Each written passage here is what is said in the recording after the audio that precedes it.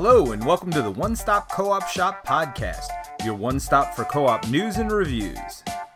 This week, Jason Perez is here to entertain you with some more shelf stories.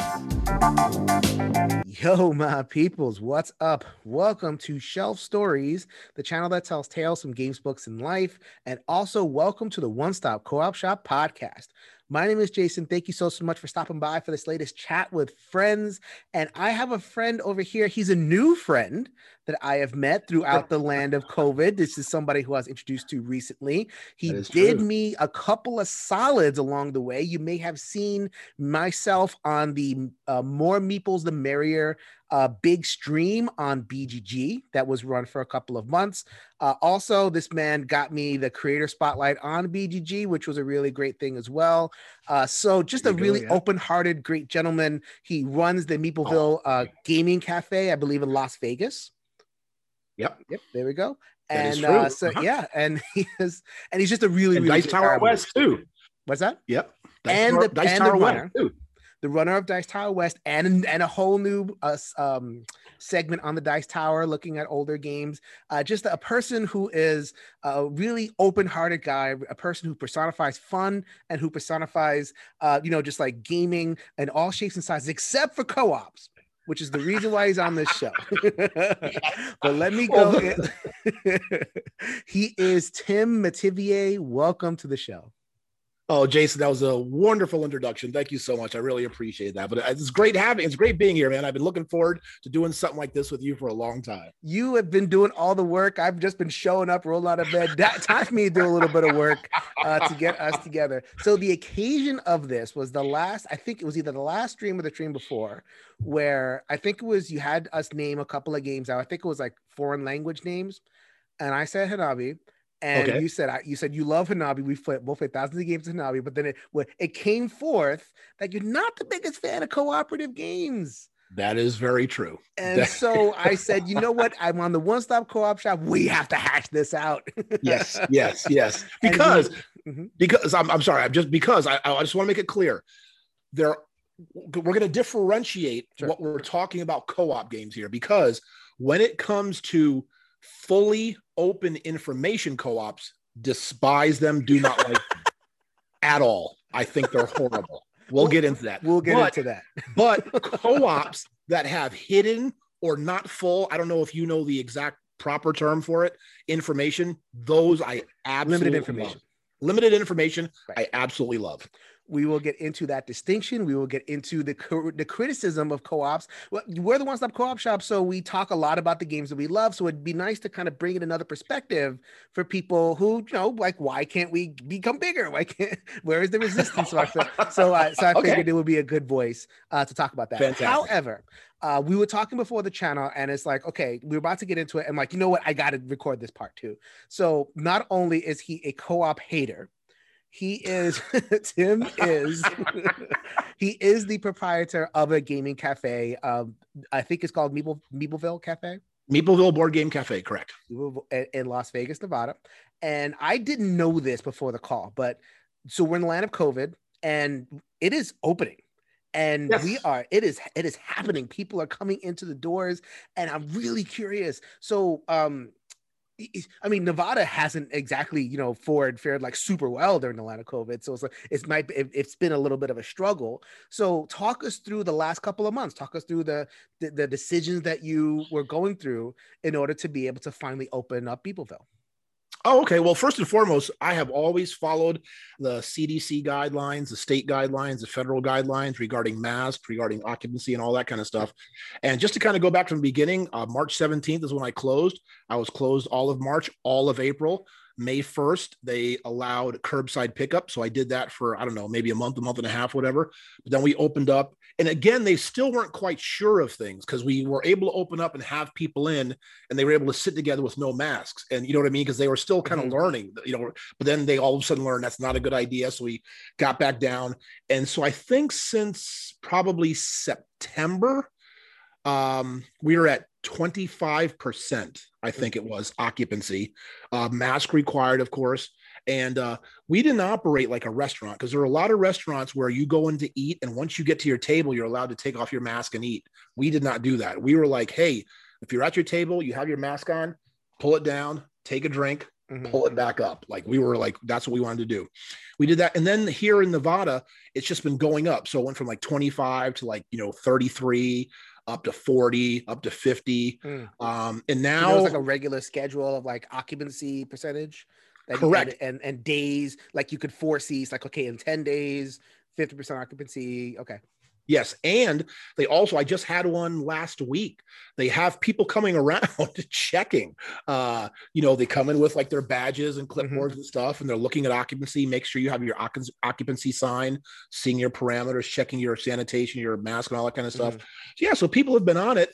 And, the customers, like the patrons and the people coming in have been fantastic. Everybody's been coming in, following the guidelines, following the rules. We got hand sanitizer all over the place. We're wiping down the tables and sanitizing.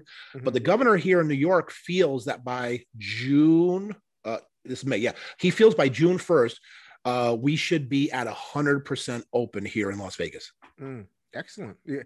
Okay. Yeah. So, there's different schools of thought, right? So like we have a couple of game stores here that are kind of, they stick with curbside, and they stuck with like the limited opening, and like they're not doing the full opening at all. Like even if there's like allowing capacity, like we allow like 80%, it's like, nope, we're not just doing it. It's not worth it. We're just, curbside and, outdoor, something.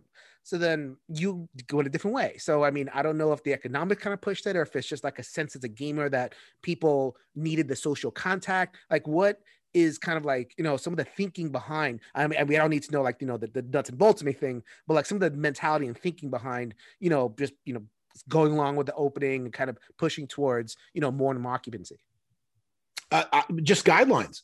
If the guidelines told me I couldn't have people in, I wouldn't have people in. But if the guidelines said I could have 25% occupancy, I'm going to follow the guidelines and do that. At the end of the day, I'm trying to get my business back going and opening again, not exceeding any laws, rules, or regulations, just going up to what they allow. So I don't know what it is like when you say, people are just continuing to do that. If that's the state regulations, then I would have done the same thing. But yeah, I'm just following state guidelines. Yeah, I guess so I'll rephrase the question. Some people are undershooting the state guidelines because of safety and because of different things. Like maybe they have paycheck protection loans, or they have some kind of other income stream in order to be able to continue to function. So, was that a consideration, or was it like, okay, I have to get this going, I have to have people in here? Well, it's just a little bit of both. Yeah. I needed to get people going, so I wanted to, make sure Meepleville sustained and all that kind of stuff. I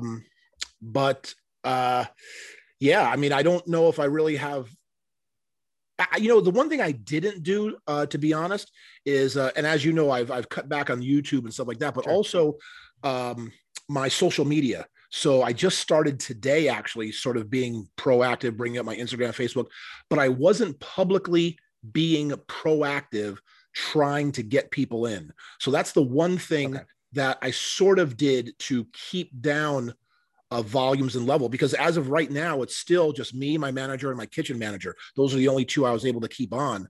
So it's just been us three since March of last year. You know what I mean? So that's what I have done personally, is just not really blast it out there to try to get people to come, to keep the numbers low and to make sure we can stay at the guidelines. And that's it. All bets are off now. Like we're full steam ahead, right? Yeah. Again, whatever we're opening, whatever we're doing, I am, gonna get there, because again, it's one of those kind of things. Again, you know me and my beliefs and all that kind of stuff. So I'm a real hardcore masker, got vaccinated 100% and all that kind of stuff. But at some point, we have to trust the science. I took the vaccine, I'm vaccinated. Hopefully people get back. We have to sort of resume some sort of normalcy soon. Have you heard from gamers? Have people talked, your patrons, like when you own a cafe, you have regulars, right? Correct. People who you just, or you see over and over again. And have you heard from them saying, oh, I need this. So I need, your bridge group and your euchre group. Like you could talk about those regulars and what you're hearing from them about, what they need in terms of social contact. Yeah. We are social animals, right? We we aren't solitary animals like there are some in the animal world who live their whole life solitary animals. We are social animals. We need human interaction, and people thrive it and they love it. And that's what I've, tried to establish at Meepleville, because it's not about selling a game. It's more about community.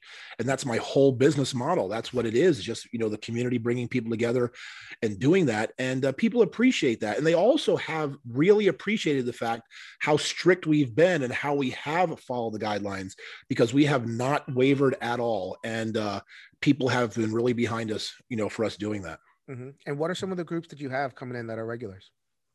So we have Bridge. Bridge right now is Monday, Tuesday, and Thursday during the day. In June, they'll be 5 days a week.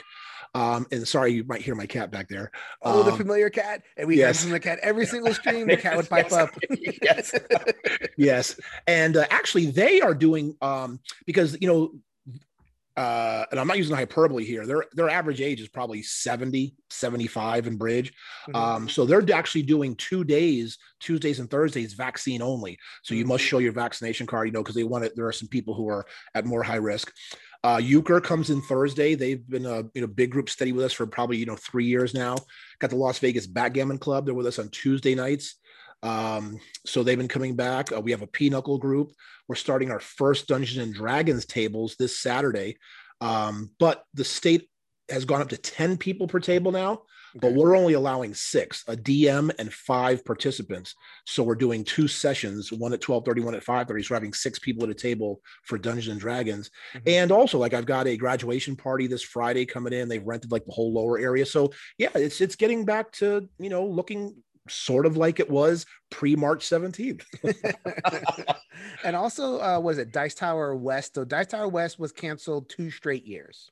No, right? No. So we ended March 1st of 2020 was Sunday, was the last day of the convention. Oh, you just got it in. Okay. We had you know what's funny, Jason? So at Dice Tower West, I was hugging people. I haven't seen people. Yeah. Oh, give me a hug. Give me a hug. A week later, I was up at Gamma in Reno, or Tahoe, Reno, I think it was. Yeah. And up there, all of a sudden, we're doing the elbow kind of thing. Mm-hmm. And then 3 days after that is when we shut down. I was like, then you don't touch anybody. So It was in a real quick succession to see the just the decline of, this COVID and what happened and everything. So you had Dice Tower West was happening, I forget what the state of the news was.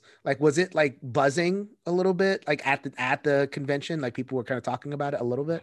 Oh, yes. Because here are 2 things that happened to us. Number one, our big sponsor was G-Stone. I don't know if you're familiar with them. No. It's an app out of China. There's this wonderful lady. Her name is Jinjin Chen, I believe it. Jinjin. She's lovely. But anyway, she is one of the owners of the company, and they were sponsoring Dice Tower West because they have this app, for gamers to get tables together in groups. They couldn't come. They were coming, everything. One of their people happened to be in the US before they locked down China. So he was able to come to the convention, but they couldn't. And then the hotel started getting affected, right? Because a lot of groups were canceling, because we have a lot of tourists and out of country conventions and stuff. So one night of the convention, their room rates, say our room rates were $69, they went down to $29 a room or something. And we were like, what are you doing? You're killing us. How can you can't drop $50, $40 a night from us, what we're charging our people. So they worked out a deal with us and all that. So yeah, there were a couple of things. Mm-hmm. Oh man. So then Dice Tower West got canceled for this year, but then did you make an announcement for next year? Absolutely. And I'll make another one if you don't mind. There we go. Yeah. Let's do it. Let's do promo. Hey, here we go. Look at it right here. Yes. March 2nd through 6th of 2022. We've announced the dates. We haven't announced the location, but we will be in a new location from last year. Dave and I have been working every Tuesday for the past, 3 or 4 months, building it up, having meetings with Tom regularly and stuff. So yeah, it's going to be fantastic. We're really looking forward to it. And we think by March of next year, I don't know what your feelings are. You can tell me what you think. I just truly believe personally that by March of 2022, it will be more normal than it has been in a while. And I think a lot of people will really feel comfortable and safe going to a convention. At least those are my thoughts. You hear about all this stuff, variants and, things happening on the other side of the world. And Are we going to get to herd immunity? I don't know. Like I'm not in public health, but as a psychotherapist who meets with the public regularly, I have to keep, informed and, all the guidelines. As a proprietor of a business, you have to keep informed. Look at the website every single day. So like we're all public health officials. Yeah, that's true. Undeputized, unpaid health officials. Well, like you say, we do have to be up on the news, up on information. Yeah. And so it's still up in the air. And, I'm not making any plans. I'm not going to any cons this year. But we'll see. I just remain hopeful. I think board gamers are a little bit better about, or have been, and at least especially in our area, everyone's wearing masks. Everyone's like, let's just do it. What are we, right. Just what are we doing? Why are we politicizing this? Like if this is a smart thing to do, left, right, center, red, blue, whatever it is, just freaking do it. Wear a mask for your life. Get your vaccine. Live your life. Not to say that there's people who like have things about the vaccine or whatever it is. I'm open to those discussions, but just following the best of the science, let's just kind of do this and do what we need to do. So absolutely. No, and I agree 100%. And I'm truly like that too. But again, I'm going a little bit more with science and guidelines, because even the CDC says that small gatherings, people who are fully vaccinated can get together without masks. Right. Like just today, I played hearts. All 4 of us are vaccinated. We didn't wear a mask. Yesterday, I went over a friend's house. We had our little game day and Magic get together, all vaccinated, no mask. There were 3 of us. So I'm living my life, but I'm still following guidelines. When I go out to Home Depot, I put on a mask. Go out to the store, put on a mask. So, I'm still doing everything, and I know they're making boosters and they're still developing all that kind of stuff, but I got to live my life. I'm doing what they say, but at the same time, have to live our lives. Right. I have small kids. So it's really tough for me to get like more than 3 feet away from my house. I'm lucky if I can get to PAX, live in Hartford, Connecticut. But at some point, I would love to come out to the left coast, visit some of my friends out there, visit yourself. That'd be fantastic. Chris and Wendy Yee used to live out there. I know Crystal Dax lives out there. So that's right. I have some people that I would love to visit. So it would be great to have you out here. Definitely check that on the calendar. Or maybe even Gen Con. I have some news about Gen Con, but I may save that for a little bit. We'll save that for the off camera. Okay, I'll tantalize the audience. I have a little bit of news about Gen Con for next year. All right. Good. Okay. So cool. So Meepleville is happening. The store is happening. Congratulations to you. And thank you, man. Thanks for bringing it up and thanks for talking about it. I appreciate that. No, we need to get the word out. We need to get the word out about Dice Tower. We need to get you are a businessman. This needs to happen. You're a community guy, but you're a businessman. Yeah. You can't shy away from that. There's no shame in that whatsoever. All right. Now we get into it. All right. Ooh, let's go. Yeah. Let's go. Bring it on. All right. Okay. So this is the One Stop Co-op Shop. Yep. And as Tim was saying at the beginning of the call, we were talking about co-ops, cooperative games. And you're a proprietor of a business. So it's not like you're coming at this from just your personal area. You see people come in and what games they're playing and you see how different people react to it. So I imagine it's not just your feeling. It's like, something that you're also seeing amongst, people, a wide enough swath of people. So let's get into it, right? There's this distinction between like a pure co-op, full information co-op, pandemic, Flashpoint. You see him behind myself. I got all of them. you don't see any cars behind Tim. Barely any. There probably are. Yeah. Thunderbirds, Forbidden Size, Freedom the Underground Railroad. Eldritch Horror. These are all kind of just like, let's sit around the table, mostly shared resources and solve the puzzle together or have the adventure together. Do you have a problem with those types of games? So let's get into it. All right. So first of all, I just want to also clarify something else you just said. So yes, as a proprietor of a store, I do have people come in, and believe me, I do recommend the kind of games. I don't know. So what we're going to talk about is me personally, and I'll tell you exactly my feelings personally, but let me give you a perfect example of a game I think is fantastic for new timers and for people I teach all the time. And that's a game, Castle Panic. Castle Panic is 100,000%, however you want to say it, open information, right? Everything is out there. But it's good because it does get that sense of, helping each other and talking and communicating. However, the one problem that I have noticed with a lot of people I do teach, and again, talking about the general public, is it's so hard for people my age, older, even, 20s, 30s, to grasp the concept of I can't win. We are trying to beat the game. Some people just don't comprehend that. And I'm sure you've come across that. And so it's socialized, like, a normal game, a family game is a game in which you compete. Correct. There's a winner and everybody else loses. That's just how games have been since day one in pretty much everybody's life. So a game that doesn't have that, it's just hard for a lot of people to really grasp their mind around, but it's still a good experiment, a social experiment of learning how to cooperate and talk together and how to pull back, go ahead, all those kind of, factors and variables in it. But yeah, so a game like that is very good that I like to teach to people. Okay. All right.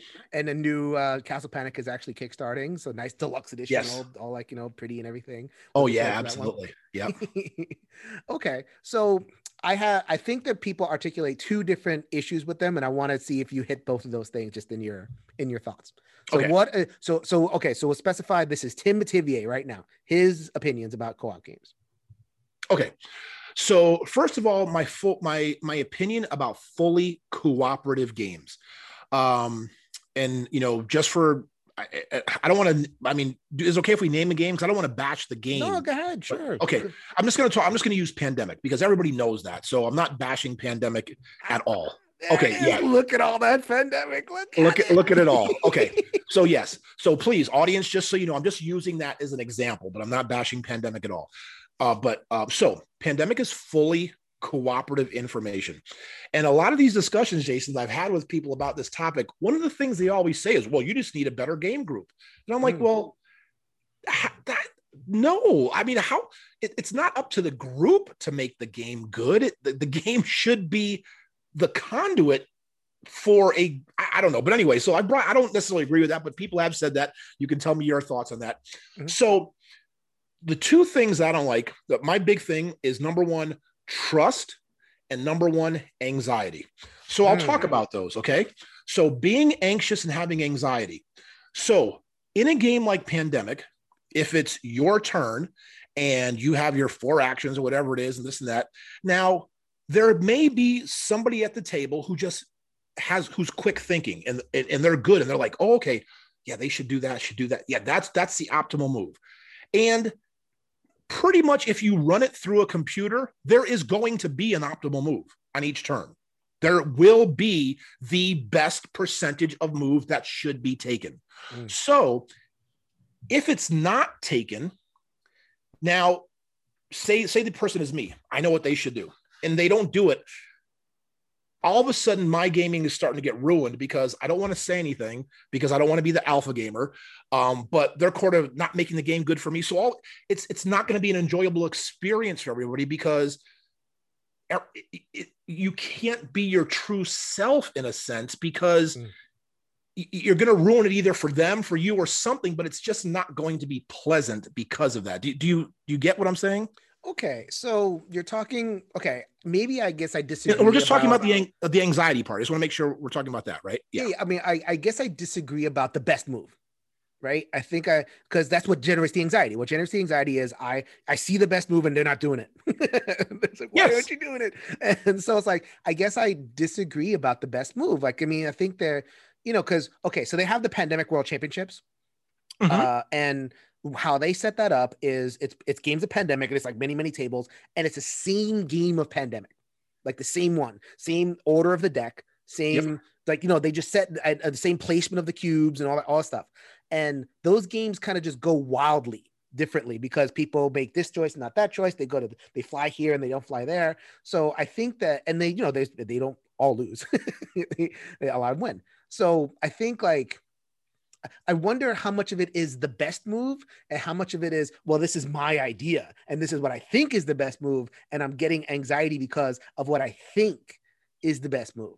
And that's a big difference, right? So like, okay, should I be so anxious about if it's just my opinion as opposed to the best move?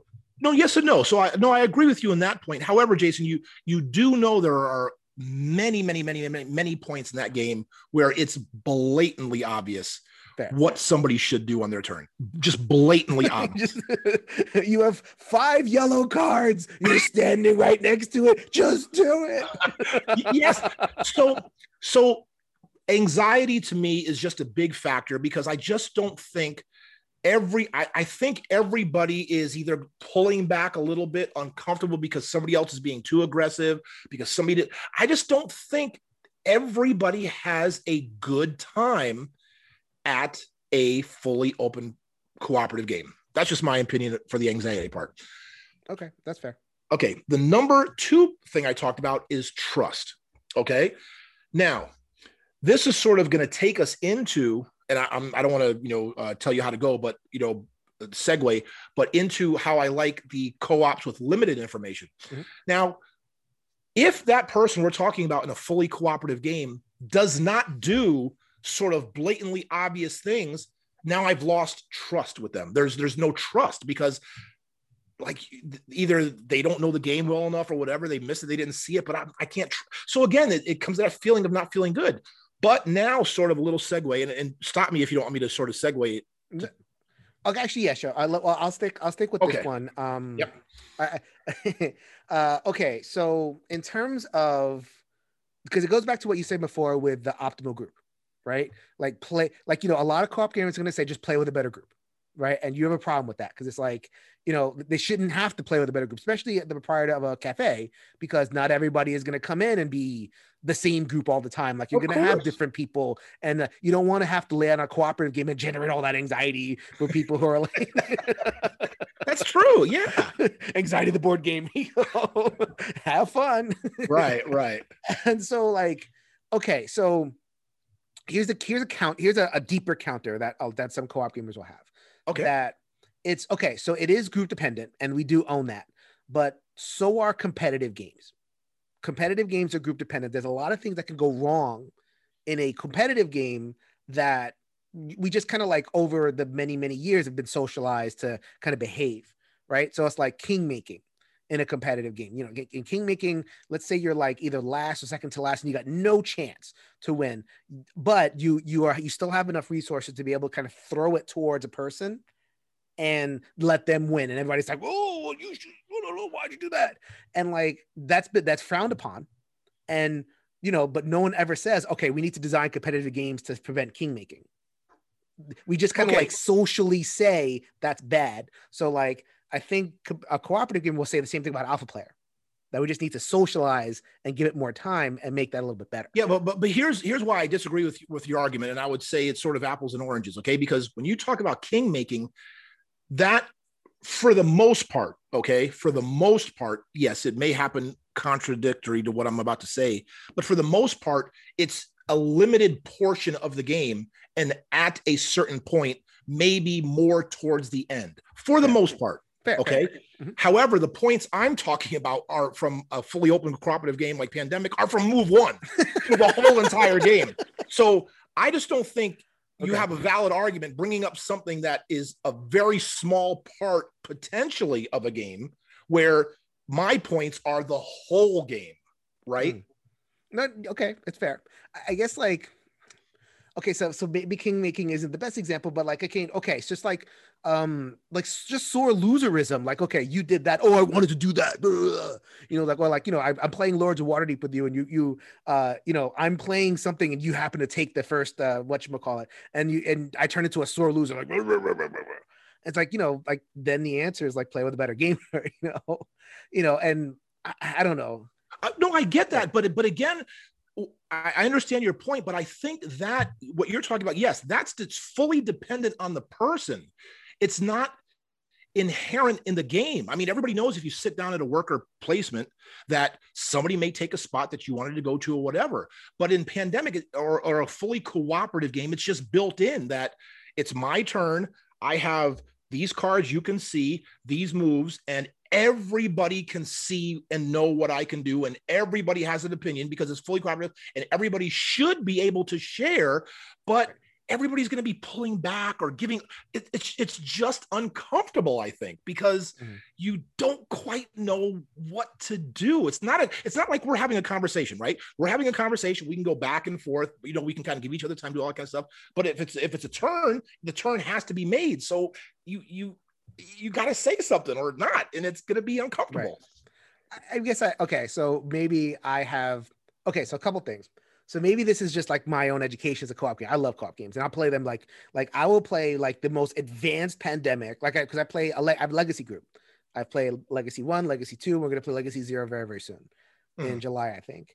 And so we're all like, at this point, we should hope on the same page. I just visited one of my friends, One Stop Co-op Shop, Michael Kelly. We played Space Alert. You know Space Alert? I know the game, but I have never played it, so I know real-time programming, keep the spaceship alive, and like we both played the game, and we both had the experience of like playing with crappy players. So like we were looking forward to two people and we had such a great time. We had such a great time. Just like we were on a string, right? So I guess what I'll say is like, and I guess I'm so that's that when that happens, that's great.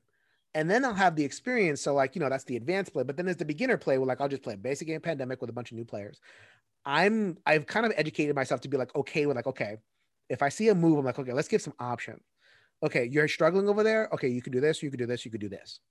Right. I try not, and at this point, I almost never like say, okay, do this. Right. Like, here's some options. And I've learned to kind of like be happy with that because I'm enabling fun. I didn't see that before. Now I see it. And so it's like, I think like, maybe that's just kind of like my personality. I'm very like, I play the dispatcher. I like to move other people. Right. So, I don't know. Like, I just feel like I've adjusted my personality to co-op games, and maybe, I don't know, like, I just feel like every game you have to adjust your personality somewhat to be a part of the game. And so I think the same thing is possible for co-op games. I don't know. That might be a whole other conversation. I don't know about that. But like, if someone's like a raging competitive person, they have to adjust in order to play like a Euro game. Or if someone is like just they're purely tactical, they have to adjust to become a strategy gamer. Like I know, because I know you're more on the strategy end of things. Like there's always adjustments that have to be made on part of the player to be able to play the game. No, I get it. Yeah. But you did bring up something I want to touch on a little bit. You said enabling fun.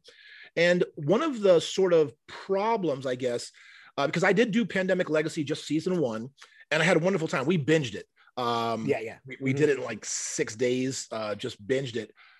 But I don't know if it was like the term I'm going to use probably isn't correct, but like sort of like beat down, or no, it was like a long term. So I wasn't necessarily concerned about the moves because I knew it was like a big, long thing. And I didn't, I was like, yeah, go ahead. You do what you feel you need to do. You do you kind of attitude. Cause it's like, we've got time, like, there's no rush and blah, blah, blah. And sometimes you would interject, but just the straight Pandemic is like 4 corners. Like, we got this game, this amount of time, and it just cuts that down. So you're more heavily invested, I think. So the enabling fun, you know what I mean? I don't know. It's, just not for me. It's too close a window. Like when you sit down at a table, you want to win, and you don't want to have to like put that in your back pocket.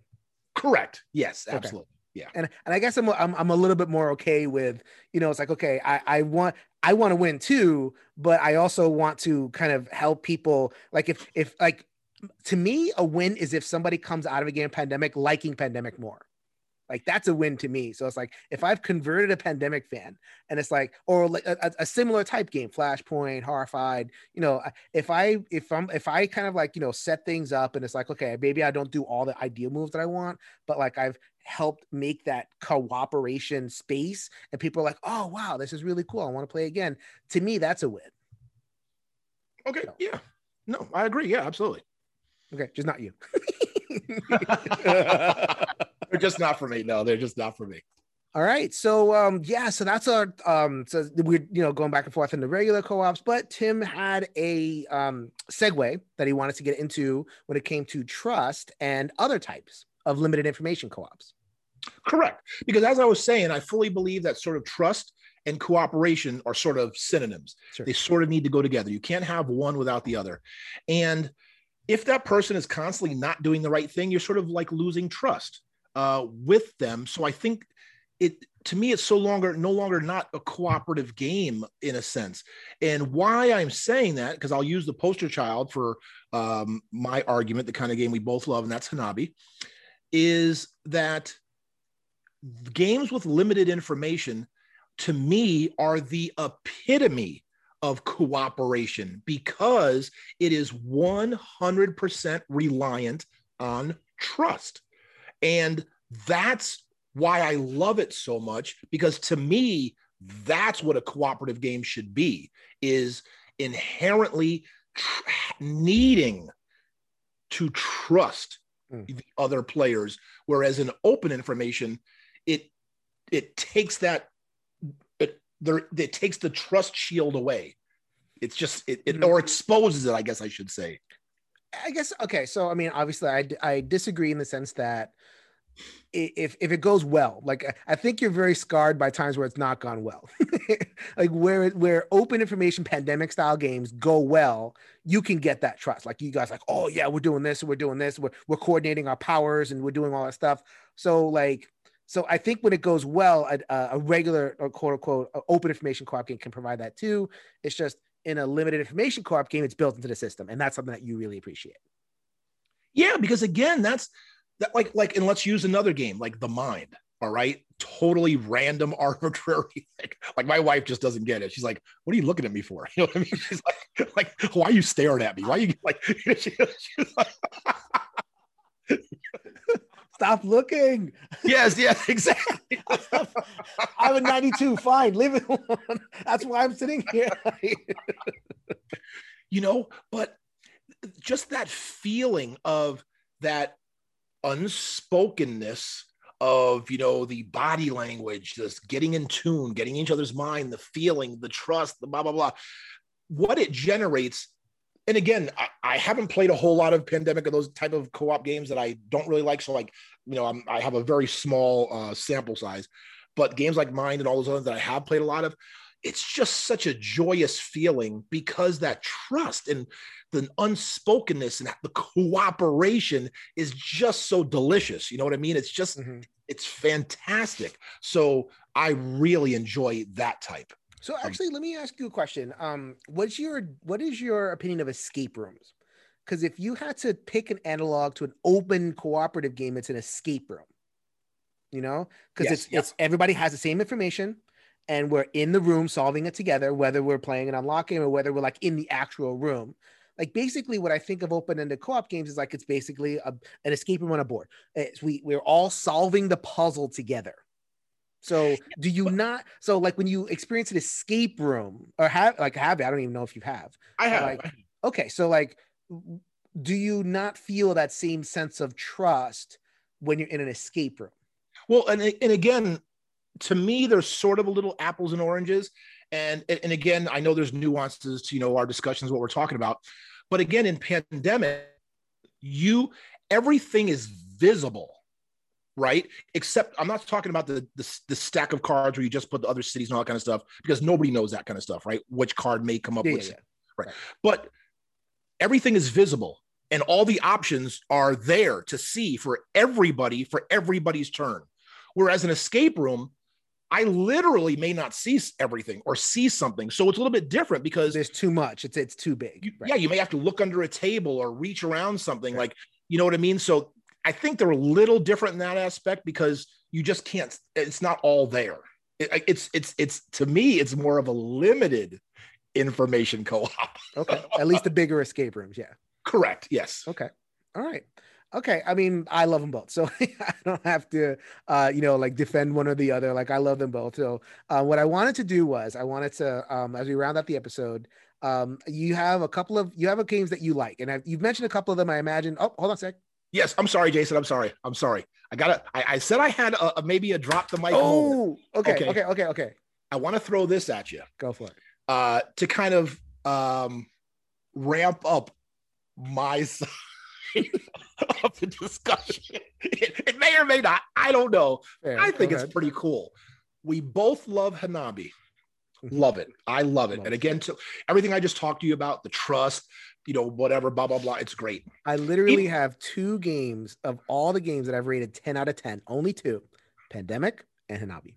Really? Yep. Wow. To be Right two there. polar opposites. Yeah. That would be a 1 in a 10 to me. Anyway, no. But no.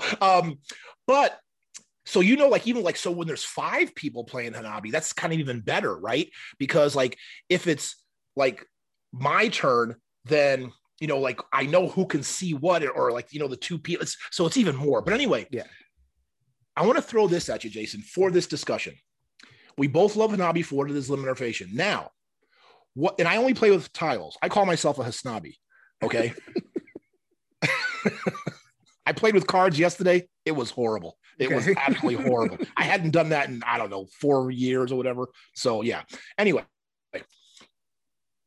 what would you think of Hanabi if everybody's tiles were open to everybody? Oh, it's what kind of game would that be? It wouldn't even be a game. There'd be no challenge. Boom. That is what a fully open cooperative game is. No challenge. It stinks. That's what I'm saying. Okay.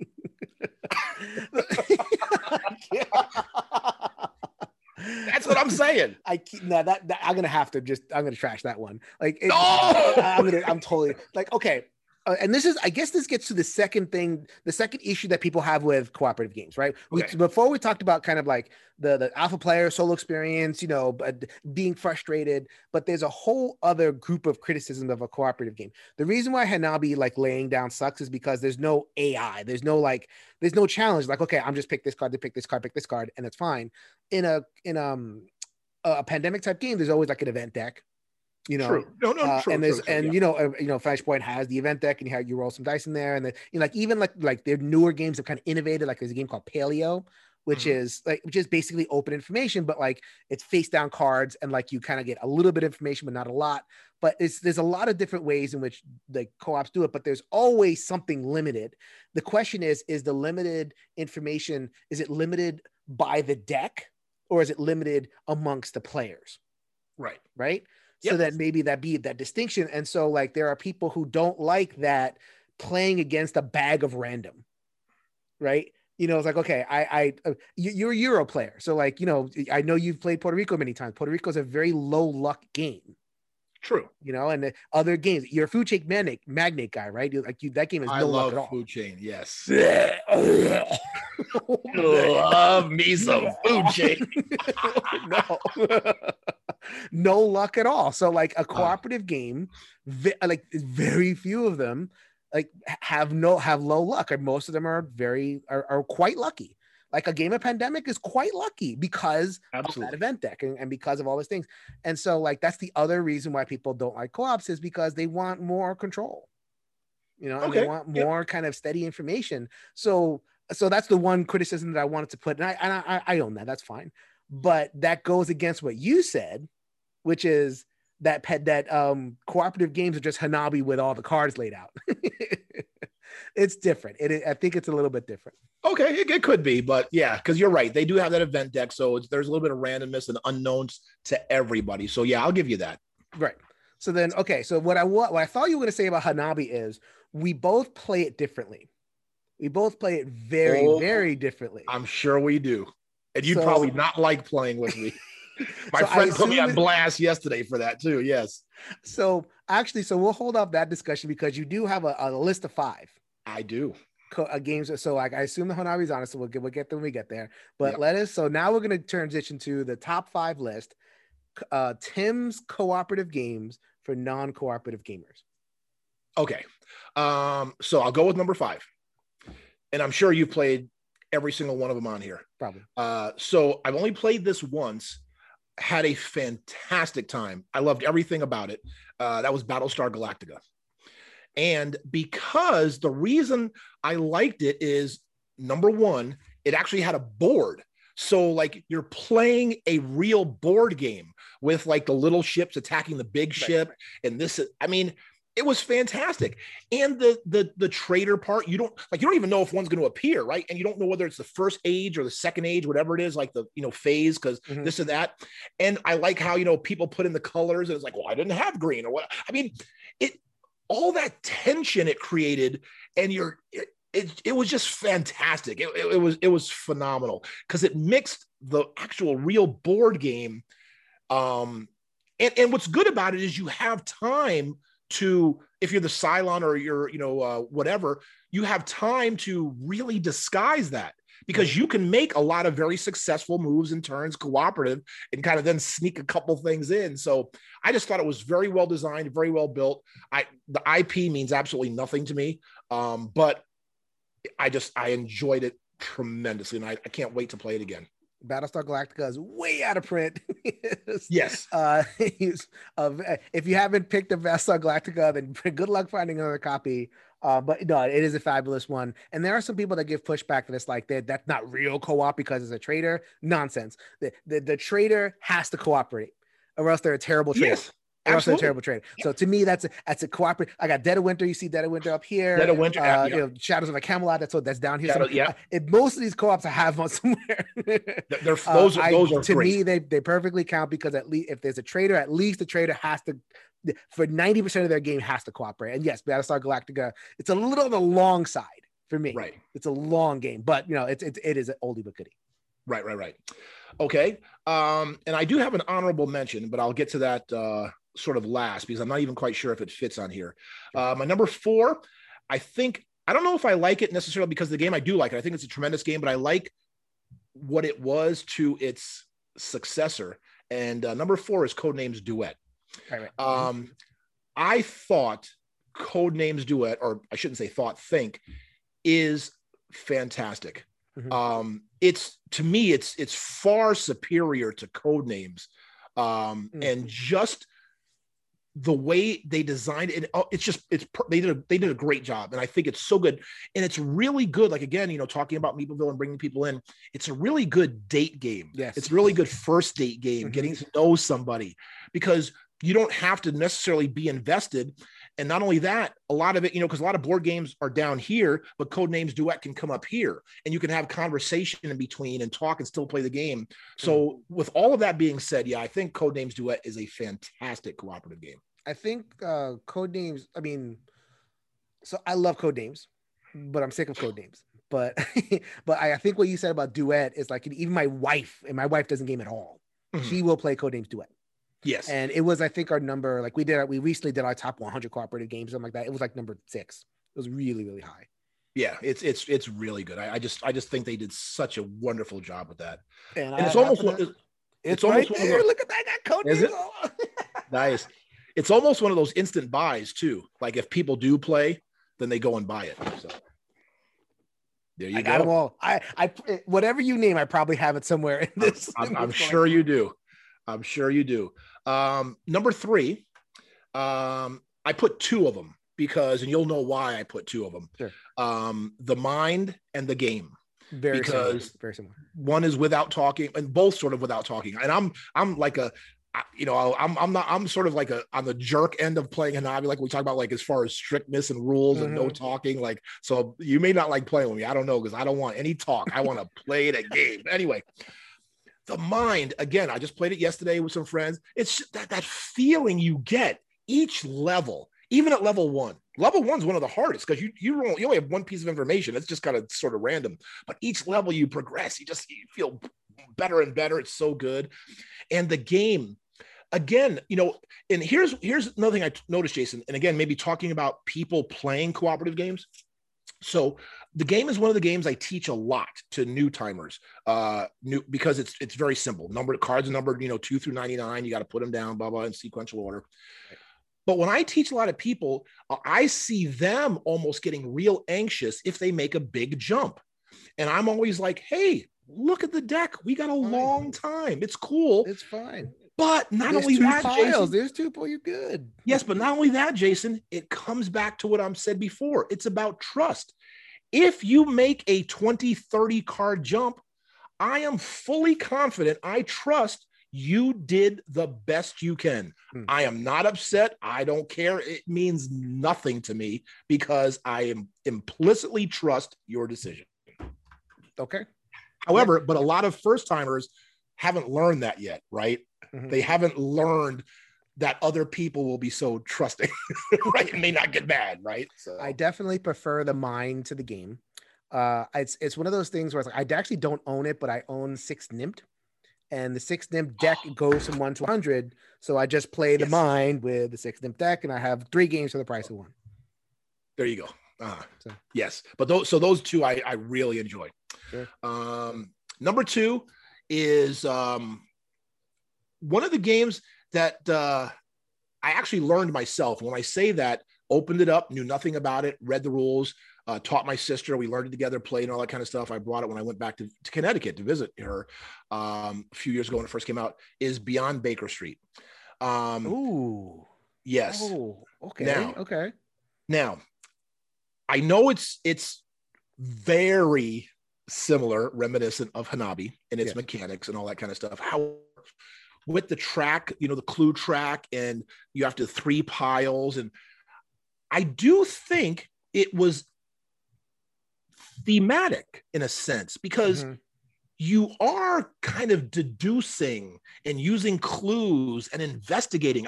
It's funny because I am a sort of a 0 theme guy. I'm just like, I like mechanics to play the game, but with Beyond Baker Street, I kind of feel like I'm doing an investigation, because you really have to think, okay, wait, I know there's that number, there's only 6 of the color. There's that. I mean, you're really thinking and figuring stuff out. So that really scratches a severe itch for me. I'm a thematic gamer. I got none of that. I got none of that. Really? Nothing from Beyond Baker Street. That game came and went. Really? Well, okay. Wow. So it's another one of those things where it's like, okay, so like it is Hanabi. It's basically Hanabi with a couple of other things like attached to it. And yeah. So like, okay, same thing happened with like King of Tokyo and King of New York. So like King of Tokyo is like this simple dice rolling game. And then King of New York added, like different zones and tiles. And I'm like, no, I'm good. I'm good with a simpler game. Right. Right. Games do that sometimes where it's like, this is the next evolution of this game. It's like, I like the previous evolution. No, I get it. Yeah. So I don't know. I didn't get the theme out of it. And it didn't add anything that Hanabi didn't already give me. I could see how people that I just felt a little bit different. I really felt tweaked, and maybe because I was proud of myself for learning the game all by myself. I don't know, but maybe I had a little bit to add to it. But no, I still enjoy Baker Street, Beyond Baker Street. And the number 1 we've talked about is Hanabi. Of course. Again, this is more like we talked about before in one of the streams, how it's more comfort food, right? Yeah. Because at the gathering that I go to every year, it is the last game, like close the night at 4 or 5 in the morning, whatever. We play Hanabi, and it's just, you get together at the end of the night playing that, and 2 people will play, then 4 will play, 5 will play, some will leave, 3 will play. We'll literally play like 6-8 games, whatever. It's just such a, especially for people who know it and play it and enjoy it and get all that kind of stuff. It's a great game that you can do that. Like I say, play with 3, finish. Hey, let's start another one. Play it, and boom, you just keep going. And it's really, really good. 0 theme, of course, right? The fireworks. Yeah, I mean, whatever. Who knows the numbers? But I think it's ingenious. I don't know. Let me ask you something. You might know this. What was the first cooperative or design of that, of where you can't see your information? I think, wasn't that it? I thought Hanabi was the first game where you held your cards out. Was it? Okay. A cooperative game. Like you have Indian poker, like all these kind of ancient games that are like, variations. Like I think this is I think I read somewhere it's like, this is kind of I wanted cooperative Indian poker. Oh, really? Yeah. Yeah. But I think he did a fantastic job. I really enjoy it. And again, the 2 things you may not like, I'm real strict. I don't like, so in the rules, how I play now is where we don't talk. We don't say anything.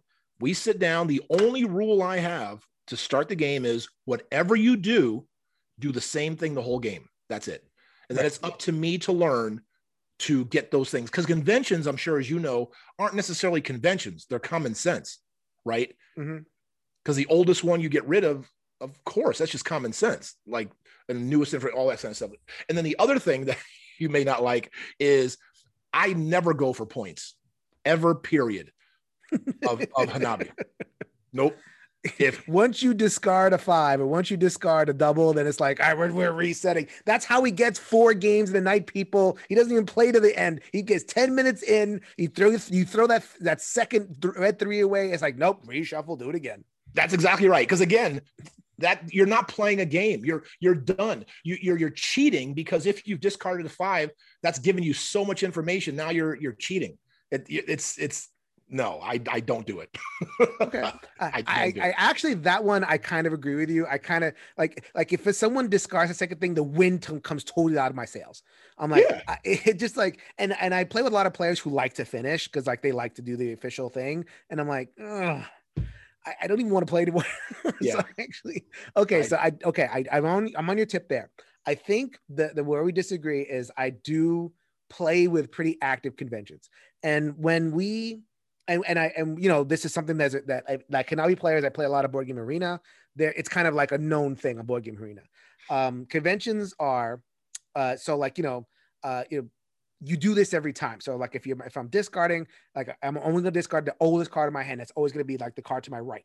Right. So if I go from my left hand to my right hand, I bring it into the left hand, let the card, and then I'm going to discard off of my right. So like, if you need a save, quote unquote, like I'm about to, there's a 5 in my, what they call a chop. Yes. There's a whole lexicon, right? Oh yeah. If there's a 5 in your chop, and you get a 5 clue. It's like, okay, save that. So there's save clues, a color clue equals play. And there's all sorts of like, okay, so there's different conventions, and there's like finesse and reverse and all sorts of stuff. Okay, I play with those actively. The reason I do that is because I like playing with the advanced options, like the multicolor cards, which are much harder. Yeah, absolutely. And like there's other expansions, so like you can have black cards, you can have the thing called flamboyance, which are alternative things. You play 5s. I love it, and I don't think you can play with those advanced options without the conventions. And I think it's completely legitimate because like there's games like you have a bridge group, like they play with conventions in bridge. They play with conventions in all these other games. Absolutely. So like folks who say, okay, we have to play, like we cannot cooperate, otherwise it's illegitimate. Well, like they do it in all these other games. Like why is Hanabi different? Well, no. And again, this is just a me thing, right? So it's not a matter. I never like there are games like in the past, I just learned Gaia or played Gaia for the first time, Gaia Project, about 3.5 weeks ago. And I've played it 8 times since or something. Oh my God. Oh no, man. Because I fell in love with it. It's just phenomenal. This is what happens when you're not a reviewer. When you're a reviewer, just all like you can never play anything 8 times. Oh yeah, it's crazy. Yeah. But even games like Hanabi, like let's just use this one for an example. I enjoy enjoying playing games, and I'm sure you've run across those people. One of my part-timers, he's a school teacher. He is lost his mind over Terraforming Mars. He's one of those people who knows every card, every possibility, and it's just horrible playing with him, right? Because you've got no chance. I never want to get to that point because to me, I think it diminishes sort of the joy and the wonder if you're just so scientific about a game. So I get it. I know people. I was watching on YouTube. A friend of mine showed me, who's really into Hanabi, and 5 people have done like 4.5 minutes or something, like with the clues or whatever, getting all them out. You could, when you have the conventions down, you can really pound out games. Yeah, it's like, and to me, it's like that's like a science project. You're not enjoying the game. So, but I get it. I will not play the conventions, or not that I won't play, but I won't like enforce the conventions if it's just the regular suits. Like if it's just like the colors, it's pretty easy, right? I mean, I wouldn't say pretty easy because where there's no trust, where there's like miscommunication, it could just be a disaster. So that's totally possible there. But like if you do what you said, where it's like, okay, people are kind of paying attention to how people are playing, it's not that hard to get the 25. It's when you get those advanced cards, like the multicolor cards are actually really difficult with just like let's just sit down and play. So like, I think you have to have Jason, that extra layer. But the only point I'm making is this person may go right to left, but the person next to him may go left to right. So what I'm saying is I don't make any standards. If you're right, you have to watch everybody and all I'll say is whatever you do the same thing every time. That's the only rule going in. But also with discards, and I know people who've been playing Hanabi a lot still have anxiety over discards. Discards to me are easy. Like because that's your problem. Discards aren't my responsibility. So if I discard a 5 or I discard a danger tile, that's on you. Yeah, I feel the same way. I feel the same way. I am happy discarding. That's an easy move. I need clues, man. Like there's so many Hanabi players that like just will use their clues because they feel like they have to. It's like, no, don't use the clues just because. I really do think we're generally on the same page. I just add the extra layer of the multicolor. So I think that we will both enjoy playing Hanabi with one another. Absolutely. And I play with multicolors with like my people who've played Hanabi a lot. I play multicolors all the time now. Love it. Okay, and last but not least, I want to give an honorable mention, and I don't know if you consider this, but I guess it's sort of maybe a genre, but werewolf. Okay, because I don't know if it's technically a cooperative game, but it sort of is, right? Because again, Jason, I wanted to ask you about this because since you're, like the cooperative, guy and everything, do you consider like one versus many cooperatives? Do you consider social deductions cooperatives? What do you yes or no? I mean, okay, so the co-op community is divided on that. There are some people that are very we really are like you get into debates in our Discord about this stuff sometimes where it's like, some people are like, okay, if it's not everybody, all together, then it's not cooperative, it's something else. And to me, it's like, if there's cooperation in the design, if I'm cooperating in a game, one versus many, team versus team, like Captain Sonar to me, Captain Sonar is like one of the most cooperative games I've ever played. And it's technically not a cooperative game, it's a team versus team game, but I'm playing with 4 players. I'm doing the same thing that I would be doing if I was in a cooperative game, like any real-time game. I think that Captain Sonar is amazing. So then when it comes to a game like Werewolf, see, I guess like it's difficult for me because I just don't like social deduction. Like I am not. I get it. It's just, to me, it really is like people just, they bring in the stupidest knowledge. Oh, you have a lot of hair on your arm, so therefore I think you're the werewolf. Oh, I know. Yes, I know. You're not even playing anymore. So but so I I think so. And there are some like the Resistance, right? I think the Resistance is a kind of like, I think that would be closer to like a cooperative game because it is, there's teams. But Werewolf is just such a mess. I am not going to speak for Werewolf. It's a giant mess. No, I get it. And I get it. It's totally random because you really start the game with no information, it's just like pick. However, it does sort of mix the two in a sense, right? Because the werewolves essentially are playing with open information because they know who each other are. So they have all open information, and the villagers are playing with hidden information. Some of them. So it's kind of like a mix between the two, but I just didn't know if it would, but I'm starting. I'd say it pushes it. I'd say you're pushing it and you're going to get a lot of pushback from the community if you say that's a cooperative game. Oh no, you're getting a lot of pushback. The comments, you're going to have to answer the comments. We love you, people. I'm very nice to my commenters. Even if you disagree, people know I'm very nice to you. So there you are. Tim Mativier from the Meepleville Cafe. This was an absolute pleasure. This was everything I thought it was and more. Please, yes, Jason. We did a lot of promos, so just like kind of cap us off. Meepleville Cafe, that gaming cafe is about to open at 100% capacity, following every single guideline. Absolutely, very meticulous. We have to really emphasize that. Maybe we're kind of talking, maybe make some people uncomfortable where it's like, oh, is it safe? It's like the guidelines are there for a reason. I think that's kind of the perspective there, and we follow. And Tim, I think, is very clear, follows him to the T. Yeah, exactly true. So please, if anybody is out in Vegas, has ever thought about it, come in, wear your mask. We got hand sanitizer all over the place. Enjoy yourself. And we're doing the best we can with the current conditions. And hopefully life will get more and more back to normal sooner than later. So if you could change your mind, you can change the world. So until next time, later, everybody. Absolutely. Jason, thank you so much, man. Take care. Thanks for joining us again for the One Stop Co-op Shop podcast. Check out our YouTube channel at One Stop Co-op Shop. Also, join us for games and discussion on our Discord channel. You can support us on Patreon at patreon.com/onestop or leave us a review on iTunes. Thanks again, and we'll see you next week for another Top 5 list.